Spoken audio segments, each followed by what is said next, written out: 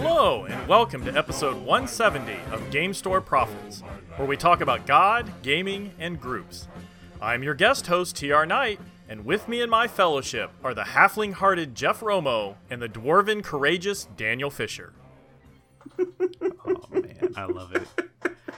That's just that intro and that music together. Gosh, so good. I feel like I'm at sick home from school and I'm 12 years old and watching that on, what is it, used to come on WGN growing up. Yeah. Oh, yeah. Wow. Out of Chicago. Yeah, we used to, because that plus the Lord of the Rings used to pop on there all the time. Yeah. See, I'd watch it on, what was it, in Houston? It was 20 Vision, it was called. I don't know what, it was like your kind of knockoff channel that wasn't one of the main ones. They just call it 20 Vision. Yeah, man, I'd hear that song coming on, or the beginning of the music. Oh, You know, what's funny is, and to watch it now, it's nostalgic, but it's also kind of psychedelic. Yeah. It is. Dude, the way those people move is trippy. The way they filmed that, okay, they literally had actors, okay, and then they painted over the cells. Right. And that's how they did it. My dad pointed that out every time we watched it. And for those who don't know what the heck we're talking about and don't really understand why the heck we had that song at the beginning, that is from the Rankin Bass version of The Hobbit. And, of course, there was a Rankin Bass version of the Lord of the Rings. If you want to look that up, we'll check the show notes and we'll give you a link to the whole album is on YouTube. You can listen to the whole thing. It's so good. But in any case, hey, we're really reaching into the nostalgia grab bag here. And I think we're doing it with a purpose. With a purpose, kids. Yes. Because I'm looking right over at TR's camera right now, and while we don't have the benefit of visual formatting for our Game Store Prophets fans, I am looking at the camera at TR, and I'm looking at his background, and I am seeing a Hobbit game, and I think that's a good archive dive topic. Well, you know, the guys talk about archive dives, and I kind of laugh when their archive dives are less than like 10 years old. So, since I'm bringing the wisdom to this podcast, here we go. The archive dive for me is a game called The Hobbit Adventure board game. It's from 1994-95, I think. It's like an early hobby game. It's not just a roll and move. It actually has gathering of treasure and hobbits running around and riddling each other instead of combating each other, which is fascinating. You're actually having to challenge each other with riddles. And eventually you have to defeat a dragon and win the battle. And the reason this is important to me, multiple things. One, The Hobbit is like my all-time favorite book and has a lot of importance, and we'll talk about that later. But as a board game, it's actually one of the early strategic games I played with my daughters. For those of you who don't know, I have twin daughters who are not small now. They're 18 and in college. So, but that game was so much fun, and they were always like, "Oh, let's play The Hobbit, Dad. Hey, Dad, let's play The Hobbit." They loved that game, even when they couldn't beat me for the longest time, because it was more than just a normal game. It was not just roll the dice, move, roll the dice, pick something up. It was actually doing a story, and where am I going, and who am I challenging, and I've got to go over to this scary place over here to try to defeat somebody, and Oh man, now I want this game, man. Well, it sounds like a perfect family game. Yeah, for and me. it's not a modern game. It's got some flaws, but at a nostalgic level. Plus, it was made by Iron Crown Enterprises. And if you know anything about Iron Crown Enterprises, they're also the people who made Middle-earth role-playing. So it kind of gives you an idea of the heritage of this board game. So that's my archive dive. But the interesting thing is, so you take that, early 90s, and now today, you've got quite a few games out. There's War of the Ring, the new Hunt for the Ring, which I really want to try. But what I'm fascinated about now that's kind of an archive dive meets today is Fantasy Flight has announced they're taking the Lord of the Rings LCG, the old card game, and converting it to a digital card game. This is 2 episodes in a row we've given Fantasy Flight some love. Yep. But this fascinates me that they would take an old LCG out of print, but was very popular when it was out, and re-release it. And it's getting talked about a lot on the social networks. I saw some screenshots. It looks pretty good. I'm curious to see how they charge for it and monetize it. Like, with it being an LCG, are you going to be able to buy packs? Is it going to be done like Ascension or Thunderstone? Or, how are they going to build this as a product? So to me, that's interesting to see as an archive dive as an old game, and then see an old game being rebirthed as a new digital game. I do like the idea of it, though. I mean, to be able to have it on the go, that sort of thing. I do enjoy having a lot of board games loaded on my tablet, especially if I have to travel for work, because I just sit there in the plane and play Ticket to Ride and things like that. Yeah, that makes it fun. The song was on purpose. I mean, come on. Yeah, we're pretty transparent. We're nerds. Store profits. We're nerds. Yeah. What? You think there's a theme going on already? Yeah, right. I mean, we're only 6 minutes into this thing, and we're already. I mean, I'm only munching on a little Limbus bread here while I drink a pint. I mean, I don't know what you're talking about. It comes in pints. You got to realize this is TR's second show with us. We're already using show notes. We have a theme. Oh my gosh. Mike's going to fire all of us here in the next week or so. We're done. So I bring a little, organization, a little professionalism, and a little insanity. It's okay. As a consummate game master, I love it. I completely enjoy it. It's improv with order. There you go. Yeah, improv with order. So, Tolkien. All Yes. Right, let's just flat out, we'll name it. We're going with a bit of a Tolkien theme today. When it's his birthday. January 3rd was Tolkien's birthday. Yes. It's amazing how far-reaching this work is. This body of work. We can call it that because there's so many books, peripheral books, influenced books, fans who have written books, fans who have written reference material. The gaming culture in general has there's such a huge footprint when it comes to Tolkien. It's an easy topic to kind of reach into and draw forth. But I thought, in the interest of organization, let's have 3 areas that we want to talk about when it comes to Tolkien. And I think the first one, and the best one in my head, is our childhood and how we were first exposed to Tolkien, and how did it change us as people? Did it change us as, imaginatarians? What do you guys think? I think the first time I ever watched that cartoon, I was probably under 10. I read they got me into the concept of this is a book. So when I, was able to get my hands on it, I was probably about 14 and read it. I just thought it was the best thing ever. Then I read The Fellowship, and then I was got to the next one. I'm like, this is boring. Because I couldn't comprehend battles in my head like that. And a lot of people tell me that that's boring. But I think that actually influenced me in what Dungeons & Dragons modules I played. Because, see, at this point, my mom was obsessed with King Arthur. Okay? She thought King Arthur was the greatest thing. She loved the story. She loved that stinking movie. It was made during the 80s with the big metal plate from Merlin. You know the one I'm talking about. You know what I'm talking about. Okay. Excalibur. Yeah, Excalibur. That's it. I have it on DVD. It's a good movie, but Careful, kid. Yeah, don't watch it. But I fell in love with Tolkien, and I think that's what kind of pulled me to more of the Forgotten Realms versus Dragonlance. Yeah. Do you think is it because of the depth? I think it's the magic and more of the things, because Dragonlance wasn't very magic heavy compared to Forgotten Realms. Right. I was pulled into more of that because I was like, wow, my first D&D character was a halfling thief. Because Hobbit is trademarked. So yeah, pretty much. Yeah, that's a whole other story.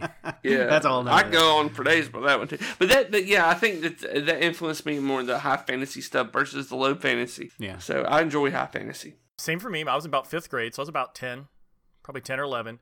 It was the middle school librarian. I remember it vividly. I'm an avid reader, so I was the one that would go to the library in town and take as many books as they'd let me take, the max. But they were always smaller books. I read a few chapter books and stuff like that. But I remember going in and getting, I'm bored. These books aren't challenging me. I need something better. Give me something, hard. Give me something challenging. And I vividly remember being handed the library version of The Hobbit. So it was that really hardback book the libraries used to have, and they had repasted the covers on the side of it. And I remember this because I got handed this book. It's probably a 4-inch book, but it was 1.5 inches thick. Right. And they said, go take this home and tell me what you think. So I took that home. I don't remember thinking of anything else for weeks. I honestly don't remember if school happened. I don't remember if I skipped school. All I remember is I fell in love with that book. It changed my view of fantasy literature I mean, I instantly just had to keep reading.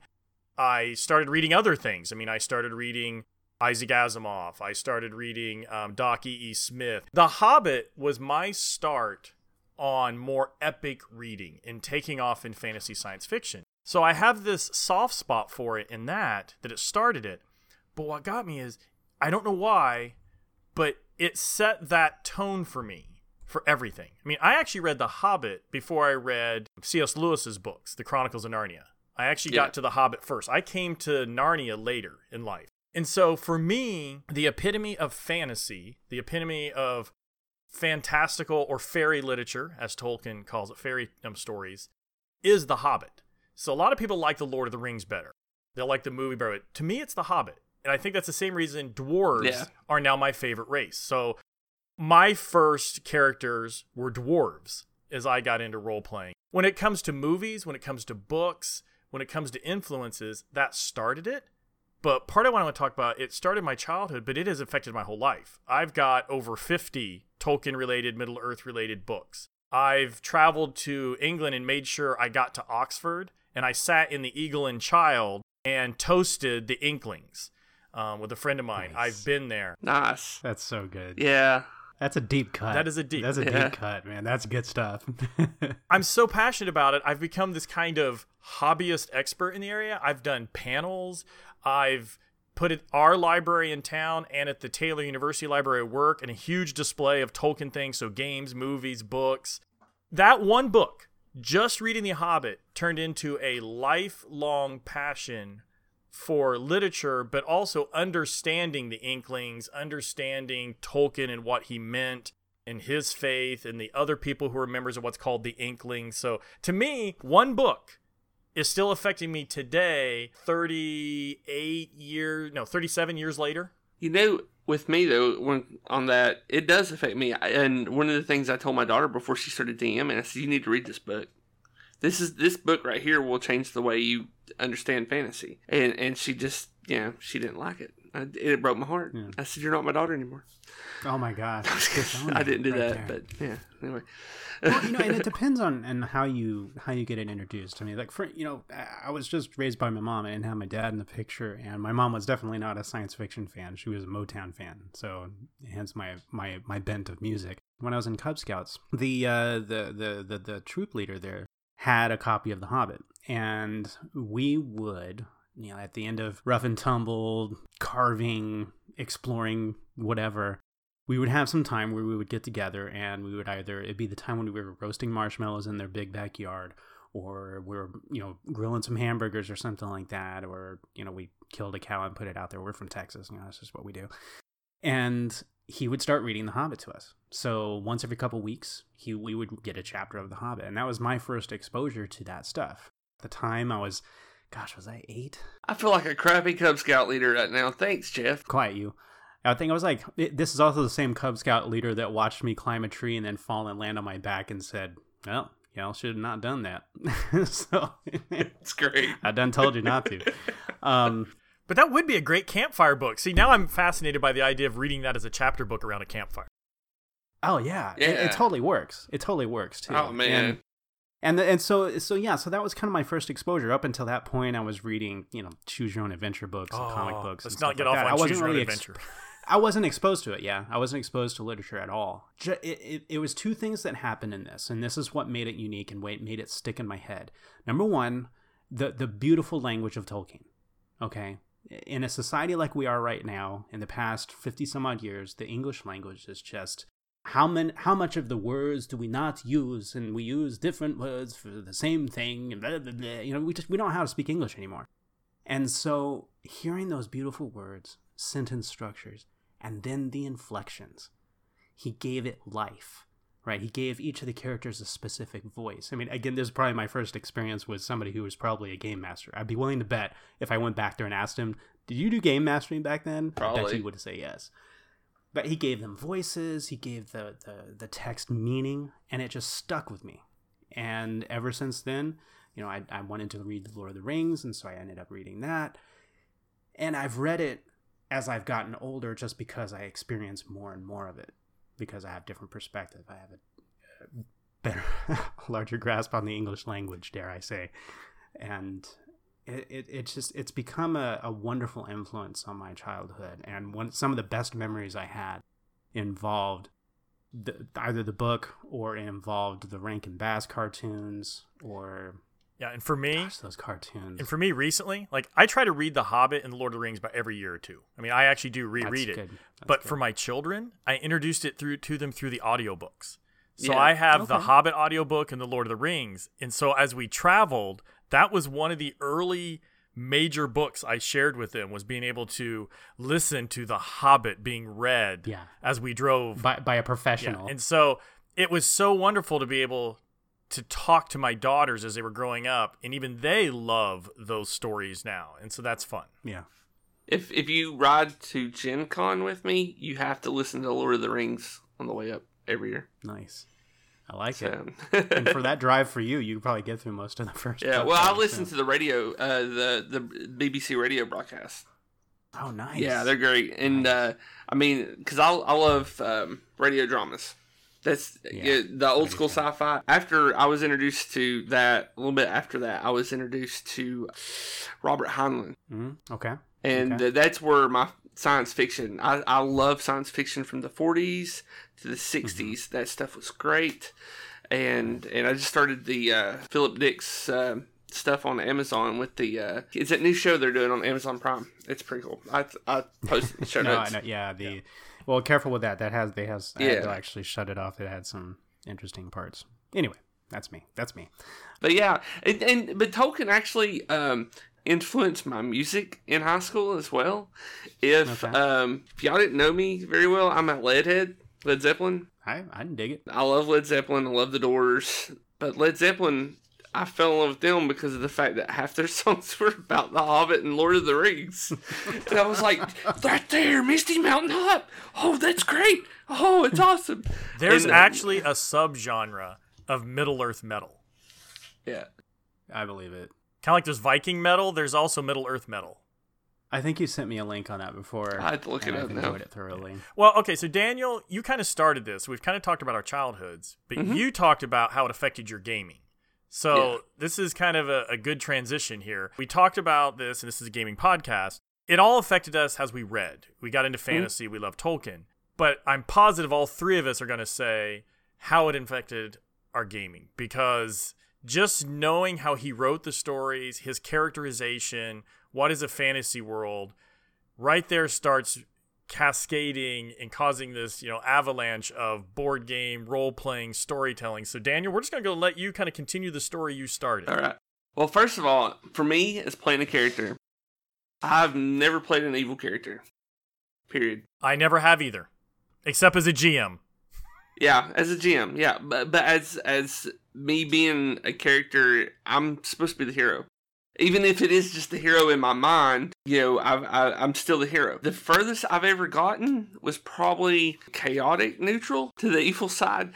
But as a DM, when I'm playing a fantasy game, I really don't want my player characters to play evil characters. I want them to be the heroes. I want them to fight the evil that I throw at them and just to make their world a better place. And it really bothers me when somebody pulls out an evil character to the point where I'll eventually kill that character. And just warning you, if you ever play with me and you play an evil character, your character will eventually die or get everybody sucked into Ravenloft. Ooh, ouch. Classic. And that's when they're like, can we stop now? I don't want to play in Ravenloft. I'm like, okay, roll the characters. Well, and like you talked about, that's one thing. I don't allow people to play evil in my campaigns either, but I have dealt with corruption. I have dealt with, being tempted. Like I've even had a player once play a son of a necromancer. So he grew up as a necromancer's apprentice. And it was that idea of where was his background, what was his skills. And I think, and we'll talk about this more in some other stuff because I'm sure someone here is going to gush a lot, but some of the newer Middle-earth role-playing specific games, so they're actually made to role-play in Middle-earth, so not influenced by, they even have the rule sets for that. So how do you deal with the shadow? How do you deal with becoming corrupted? And that's fascinating to have a mechanic. But for me, like you, when I've got into role-playing, no matter what it was, whether it was D&D, whether it was Rollmaster, or even playing some of the early Middle-earth games, I've always loved that aspect of playing the hero, because no matter how dire it gets, no matter how hard it gets in Tolkien's books, the heroes somehow push through, even through corruption, even through temptation. I mean, you look at, for those, spoilers, if you've not read the books and watched the movies, spoiler alert, Boromir and Faramir are two of my favorite characters from the books. So if you read the Lord of the Rings series, so The Hobbit, still my favorite book, but it is much more for children. It has a lighter story. The movies adjust that, but the book is lighter. But in Lord of the Rings, the story of the brothers of Boromir and Faramir and the temptations they go through and everything are probably some of the most deep storyline in the books, which in some ways made me sad that the Faramir story in the movies wasn't as in-depth. But I think if you want to really look at character development, if you're a story writer, if you write fantasy novels, if you're a game master, if you're a player of role-playing games, reading these books and seeing character developments, like you were saying, Jeff, language, how well these characters are developed. They're not one-dimensional. They're extremely fleshed out and have these stories and how they interact. And I think that's part of what pulled me into the books, and I still love so much, and how it affects my gaming, is that character-centric, story-centric, not just action. It is way more about why is it there, the context, the purpose. And the cool thing with that kind of focus is you see the change in character, right? In my opinion, any good novel, any good movie, any good series is going to take a character, and that person is going to be different from the beginning, or at the end, than they were at the beginning. Yes. Unless the entire purpose of it was to show a full circle transition. But I mean, even Frodo mentions it at the end of the Lord of the Rings, how things are just not the same. They're back in the Shire, they're back at the Green Dragon, and things are just not the same. How can you go back to the way things were when you've traveled so far? And been through what they went through. Exactly, and it's such an amazing component of the books and of the media that is Tolkien. There's change. And there's change that's spurred on by environment. There's change that's spurred on by culture. There's change that's spurred on by individuals. And I think that the beauty with which he shows that change and how it affects people is just flabbergasting to me. And I know there's lots of authors out there who have done it, and maybe even some who have done it better. But for me, my money is on Tolkien when it comes to how he does it. It's a beautiful tapestry. And for me, how it's infected my gaming, I say infected or impacted, I suppose it's so similar in my head. But how it's entered into my gaming life is the concept of the group, right? The concept of the A-team, the concept of, I don't know, Silverhawks, the concept the fellowship. of the fellowship, exactly, right? The idea that you have somebody who's in tune with nature, somebody who is a leader, somebody who's gruff and needs to be strong in that brave center, somebody who's quick of thought and needs to be light on their feet or quick of dexterity or whatever, and having different perspectives that come together to form that fellowship. And it's all over, right? Whenever you're starting a game, a role-playing game, you're looking for that group, right? Yeah. I know I went back and I did a D&D thing where we did all bards, right? Yep. Where we were all playing bards, but each one had a different talent. They each played a different instrument. They each had one was really strong and one was, really brave, and another one was kind of a conniver. So you still have the diversity of that group and how it comes together, and it makes something truly magnificent and truly beautiful. And the group together is stronger than the individual. And that's one of the big lessons that came from Tolkien with me, especially being I was such an introvert, and I was an only child. I didn't have a lot of friends, but when I found friends, instantly fellowship fell into my heart. That filled my heart. So that was it's definitely impacted all of my gaming when it comes to that, because it comes to how the players knit together. So I look at that not just as what characters they're playing, but also as people. How are they coming together? Yeah, I think how it's influenced me the most, I mean, I'll do one-shots and I'll do quick games, but when I do a campaign, one of the things I've always loved about Middle-earth, and I feel the difference in other novels I read, is the depth that's behind the books and below the books. Yeah. That's there, that these little snippets will show up. Some random character, some random event that happened, millennia ago. And for me, when I do campaigns, so like I mentioned in the last podcast, I'm working on Spelljammer 5e. When I do any kind of long-term campaign now, I can't help but work on my mythology, the background. So where Tolkien had his Silmarillion, he had all of his notes, he wrote this whole other epic background that's not in the main novels, but you feel it. There's history, there's a basis, a core, that foundation that's below his book, so it never feels shallow. You always feel that everything in character has a reason. And so for me, when I build an NPC, even though it may be random, now some of them are random, but if I build one, I often have a whole background to them, even if they're going to show up for 5 minutes. And it may just be quick notes on a piece of paper, but I just have this feeling I love for my world to have character beyond the fellowship. So I'll have actions going on. My villains will be doing things in my head. There's a story going on. Sometimes I make notes. So the next time they bump into that person, it's not like, okay, you adventured with them 4 months ago, you bump up into them again, and they're exactly the way they were when you left them. There's this whole history, and I love that, and I think it changed the way I view storytelling. Storytelling to me is not just the words in front of you, it's the words behind the words. And that matters to me. Yeah, I agree. It's almost like, Tolkien was writing his stuff because he knew we were going to build RPGs based on them. And speaking of RPGs based on them, there's a lot. There's a lot out there. I mean, from the beginnings of D&D all the way through to, what Cubicle 7's doing. There's so much influence out there when it comes to games. Well, talking about Dungeons and Dragons, first of all, it was during Tolkien's heyday. That's when it came out. From what I understand, I think The Hobbit and The Lord of the Rings was one of the most pirated books back in the 60s and 70s on college campuses.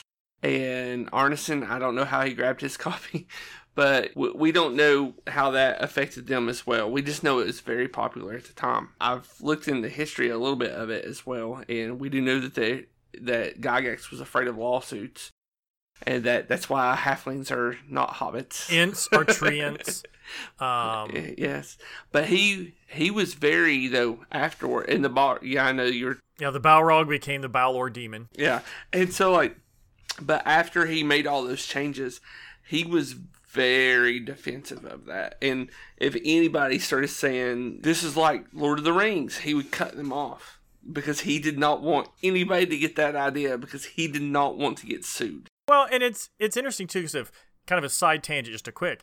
The whole reason we have dwarves instead of dwarfs and elves instead of elves is part of Tolkien was he was a linguist. So there's lots of words, lots of change in vocabulary that he created for his books. But they've now become standard in our games, in our fantasy. We just accept the word dwarves now. We accept elves. Yeah. We accept so many things. The idea of orcs, which actually came out of a Germanic legend, because if you know Tolkien, if you study him, even Tolkien is based on early Germanic and English fairy legends. I mean, all the stuff he made in his books, he was bringing in old legends, and like Icelandic was his big thing. He was very big into Icelandic sagas, if you do any of the study of him. So even Tolkien was taking basic stories and rebuilding them into his new mythos. It's interesting to see how that's influenced our games that, we can't think of traditional high fantasy now without thinking of dwarves, elves, hobbits, magic, rangers. We all have this view. A ranger, it's Aragorn.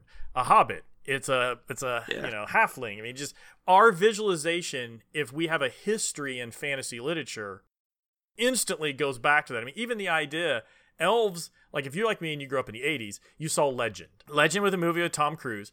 The elf in there is tiny. Yep. It's this short elf because it's based on English mythology. It's an Irish English mythology, short elves.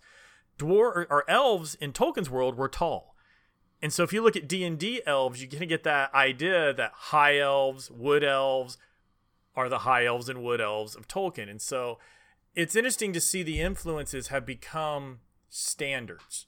So it's kind of like when we talk about games, like Dominion was the first deck builder, but now there's deck building. Tolkien was one of the first high fantasies, true high fantasies, but it's now become the standard for what is high fantasy. And so it's hard to say. It's kind of, I think of it like a blues progression in rock. You know, the E A B chord is pretty much standard in any rock game. I almost said rock game. Any rock song will have that standard blues progression. And yeah, you have the elves, the dwarves, the orcs. So in the show notes, we're going to list a bunch of games that are out there, but I want to talk about a few of them, and I know Jeff does too. But I want to give a little history to build us into it. Early role playing for Middle Earth, you were playing D&D. And if you wanted to do your own version of Middle Earth, you took D&D and you remade it, or maybe you did Palladium. But later, a game, as we talked about earlier, came out called MERP, Middle Earth Role Playing. It was based on the Rollmaster system. And it was unique, it was fun, but one of the big complaints about it, and it's why it's been interesting to see this transition, it still allowed spellcasters. Right. You know, you could play a mage, you could play a Gandalf, even though Gandalf was really the only spellcaster in the main books, and then Saruman the White. And so what you dealt with was MERP kind of took an early system and laid Middle Earth on top of a role-playing game. It was fascinating. I loved playing it. Right. Then you had the Lord of the Rings role-playing game based on the movies, and it tried to come out, and it didn't do well. But that transition over the years, so you started with that, then Cubicle 7 said, we're going to go back to the books, not the movies.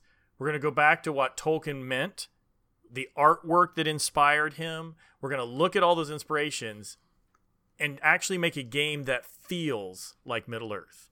And that's where the One Ring came from.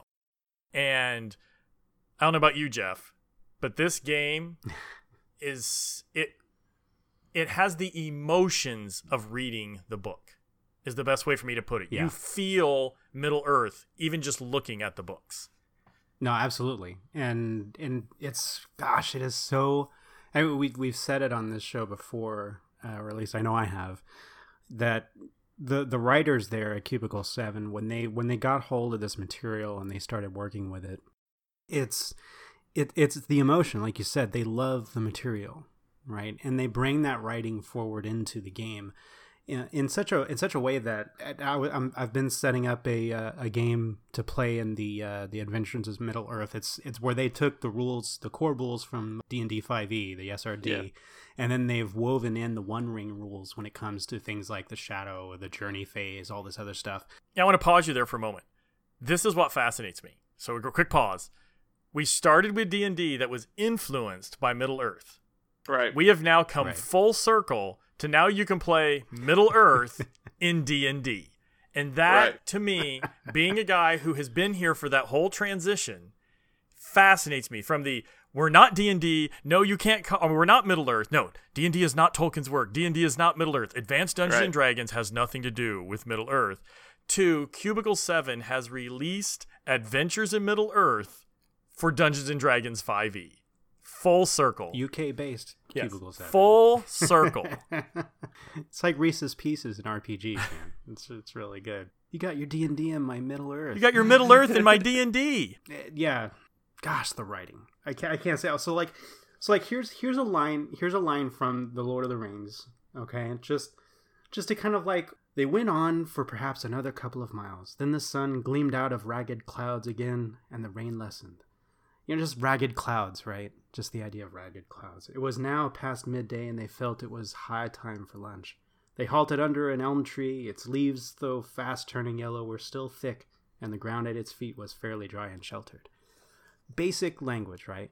But woven together to emote. I mean, and I didn't even grab anything that was, exceptionally, evocative. If I grab the material from our friends at Cubicle 7, for every member of the wise and the great, for every wizard or ranger of the north, there are countless more like Samwise Gamgee, simple people who never crossed the boundaries of their own village or town, or individuals like Gimli, son of Gloin, who ignored the existence of Rohan until he visited it, or men like noble Faramir, who while learned in many lores, never encountered an elf or a hobbit before the War of the Ring. So it's just, I mean, come on. I mean, the way they write these things shows that love for the source material, shows that love for Tolkien. And it just says, you know what? Yeah, this was influenced by Tolkien, so we're going to put it in Tolkien. Well, and it's not just that. John Hodson, who was the art director, now he's, I think, the lead developer at Cubicle 7. Mm-hmm. Yep. I have a couple books that are the artwork of Tolkien. If you know, he did a lot of his own paintings. So the early covers, some of the earlier stuff.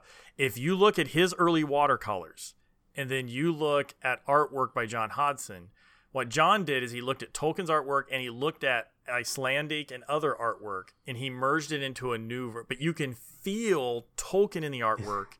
You can feel that billowy, shadowy, ragged cloud view of kind of early artwork from Iceland and Scandinavian stuff. And it is amazing because not only now are you reading words that fit, the artwork feels like it came from Tolkien. Yeah, absolutely. I mean, it's beautiful. I have to tell you, my most favorite piece of artwork is from The Hobbit, and it's the original cover with the mountains and the dragon in the background. Yep. Yeah. If you look at my DM screen that I made about 2 years ago, okay, I made it out of wood, plywood, not the greatest, but I filled it in, sanded it down, and the main part of the screen is like this wide and this tall.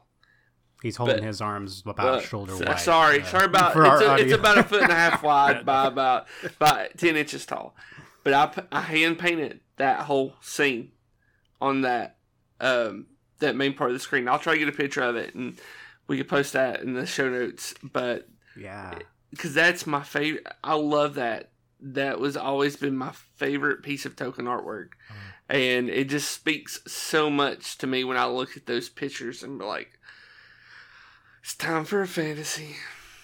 Yeah. Yeah.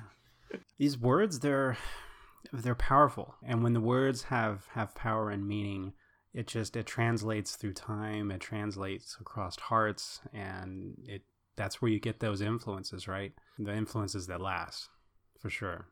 Sure. What kind of thing can we do with the turn here? Well, as we talk about this, I think we need to listen to some of what Tolkien had to say. So I'm going to pull out a book here. It's called The Letters of J.R.R. Tolkien. And if you're really into Middle-earth and you want to know a little more about it, you want to know a little more about Tolkien, it's fascinating to read the letters he wrote back to his son and to fans of the books. So I'm going to read one here that's kind of fascinating. This is a letter that he wrote. It was written to Father Robert Murray. And he says, "The Lord of the Rings is, of course, a fundamentally religious and Catholic work. Unconsciously so at first, but consciously in the revision. That is why I have not put in, or have cut out, practically all references to anything like religion, to cults, or practices in the imaginary world. For the religious element is absorbed into the story and the symbolism. However, that is very clumsily put and sounds more self-important than I feel. For as a matter of fact, I have consciously planned very little, and should chiefly be grateful for having been brought up, since I was 8, in a faith that has nourished me and taught me all the little that I know." Those words to me state so much about who I am and about who I game and how Tolkien has influenced me. Because the books aren't overtly Christian.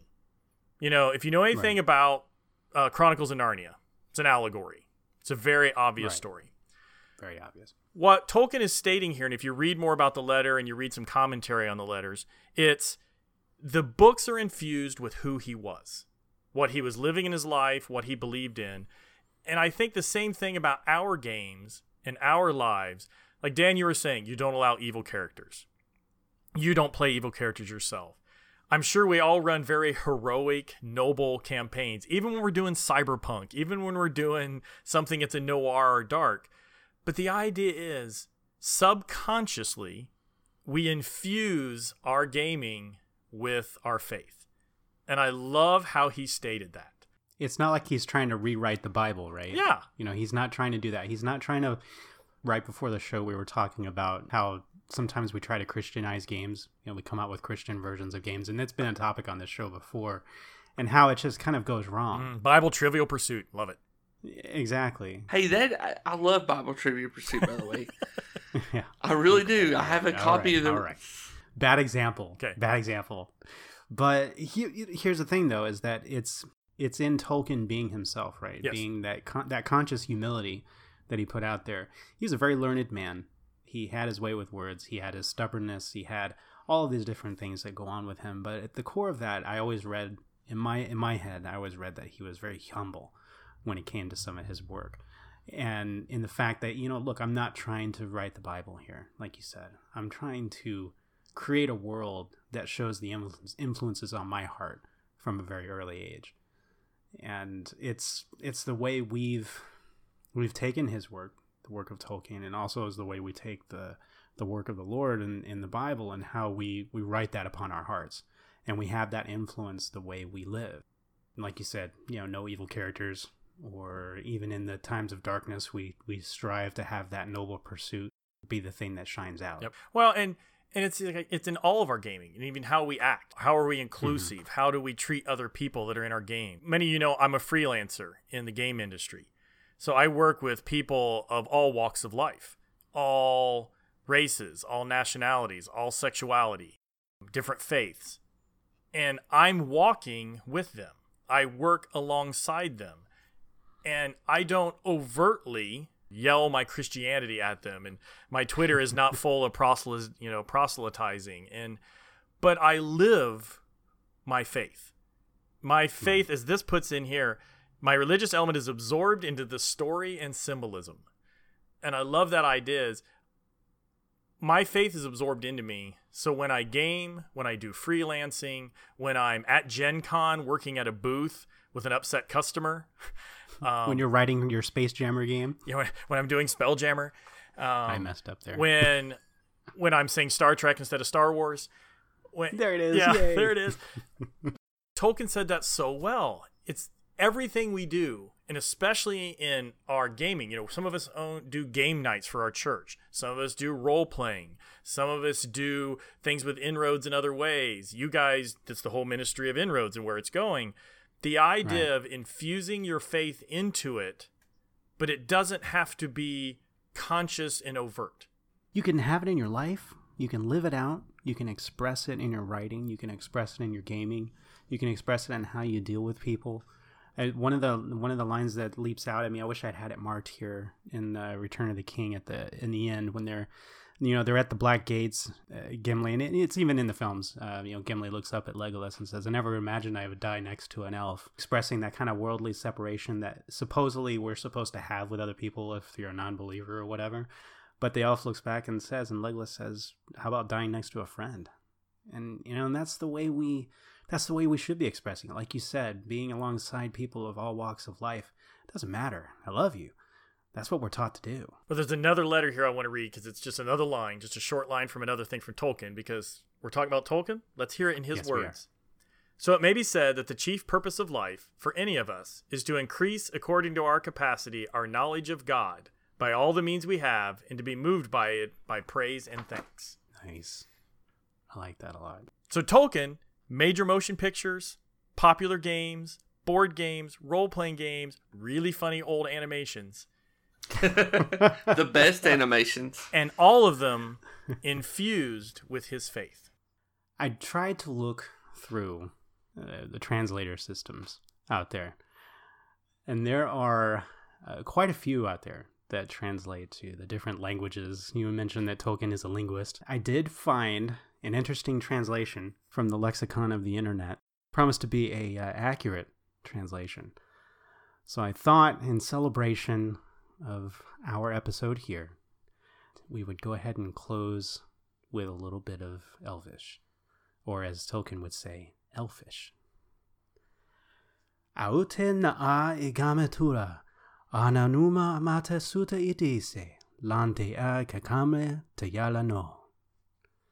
In other words, God is a game master, and no matter how the dice fall, the game plays on.